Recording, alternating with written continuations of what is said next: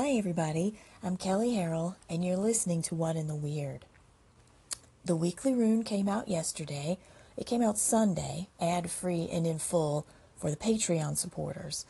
And the cast this week speaks a bit toward having elemental support just naturally in place.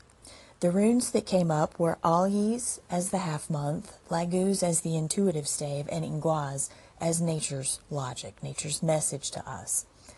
Significant about this cast is all this native support being in place and hoping that we know what to do with it, that we can get ourselves in the groove to actually make use of it. And I can tell you, it's pretty unusual to just have all this natural support already in place for us. Last week on the show, I talked about claiming your calling, which is a huge facet of my shamanic work with others. It's truly the trend of the day, and everybody wants to learn their calling, their life purpose, or whatever it is that you want to call it. So the new cool club is living your calling, which is great. To me, that's an indicator of our spiritual maturity, because for so long, those phrases weren't even on the radar of people who came to me in my practice, and they were certainly not a common New Age dialogue that was happening. But here's the thing. I get tons of clients and tons of inquiries from people who are just buzzing to learn their life purpose and calling, yet they're in an abusive relationship. They're in deep financial distress. They're abusing substances, or they're in a deep depression regarding some present or past life dynamic. You see where I'm going with this. This is the spiritual cart before the horse. And when I say this to folks, when I say you can't learn and really focus on your life purpose and manifesting it until you deal with some of these mundane life dynamics, I'm often met with, but I know I'm here to help people. Well, yay, that's awesome. I'm glad you're here to help people. But the old adage is true. You have to put the oxygen mask on yourself first, or you bring absolutely nothing useful to the community that you want to support. This knowledge is the basis of completing personal initiations before working with others as a shaman. Not just starting initiations or being aware of the need for initiations, completing them. You have to be finished. And I dare say it's also true about any calling that would have you in service to others. If you begin work with others before you're in a solid place with your own stuff, you're not just taking resources away from yourself that you need. You're not giving other people, the people you say you want to serve, the full benefit of your wisdom and experience.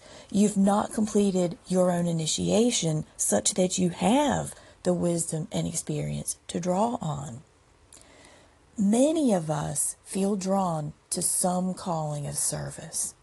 I can tell you with absolute certainty that even your spirit guides will only let you get so far into pursuing that calling without having dealt with your own shit. And that dealing begins with the very base wounds having been healed, having a healing plan consistently in place, and actively making use of those resources so that your base needs are met. Nobody gets the spiritual bypass of starting at the top, i.e. starting at fulfilling your calling. Does that mean we get everything we want, a perfect everyday life? No.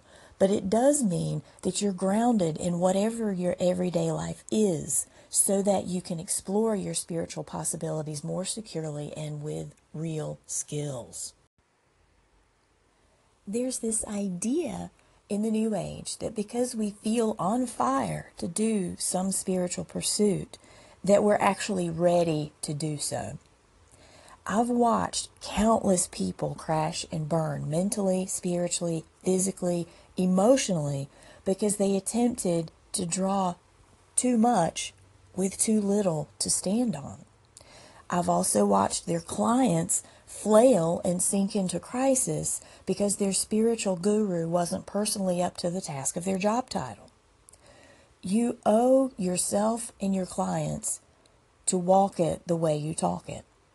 You owe yourself clarity on what you're doing here, what you want to do here, and how you bring that unique gift to bear. As an animist, I believe that we each have a unique gift that's ours and only ours to do on this planet. Do yourself and the planet a huge favor and don't attempt it half-assed. We have enough of that. All around us, every day, we're seeing the results of it crumbling in our economic, political, and social systems. So the runes this week merely provide the elemental backdrop for the work that we can do. It's still up to us to do the clearing and claiming first. Feeling the inspiration is only that. It's a feeling. Knowing what to do with it, knowing how to bring it fully into your life and live it so that you are in service of supporting others to do the same is a completely extra step. Rarely does anything just fall in our laps. And when it does, we often still don't possess the skills to make solid use of it. This week is your chance to understand what in your life needs to be eased, needs to be abated, so that you can get yourself ready to realize and claim your calling. If you know your calling and want to get better at claiming it, let's talk. If you have no idea what your calling is and you want to explore that, let's talk. And if you need support in how to get your life aligned to even begin having this dialogue, you guessed it, I can help you do that. Drop me a line on Anchor by hitting the call button or at Kelley, Kelley, at soulintentarts.com. So go check out the rune this week. See what it says about helping you to get aligned with the elemental support that's available. I'm Kelley, and this has been What in the Weird. Dream well.